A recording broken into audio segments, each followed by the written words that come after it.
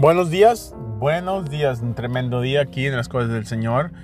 Vivir una vida sin el Señor es muy peligroso, tiene que vivir con el Señor. Que Dios te bendiga, que tengas un tremendo día. Dale gracias porque estás respirando, estás vivo, viva. Dale gracias. Hoy al estudio, vente al estudio, hermano, hermana, ya no te hay, vente. El verso de hoy es 1 Corintios 13:1, dice: si pudiera hablar con las lenguas del mundo y de ángeles, pero no tengo amor, soy nomás un ruido estoy haciendo. Tenemos que hablar, pero no nomás porque hablamos. Si no tenemos el amor, es más importante, el amor de Dios que está dentro de nuestro corazón.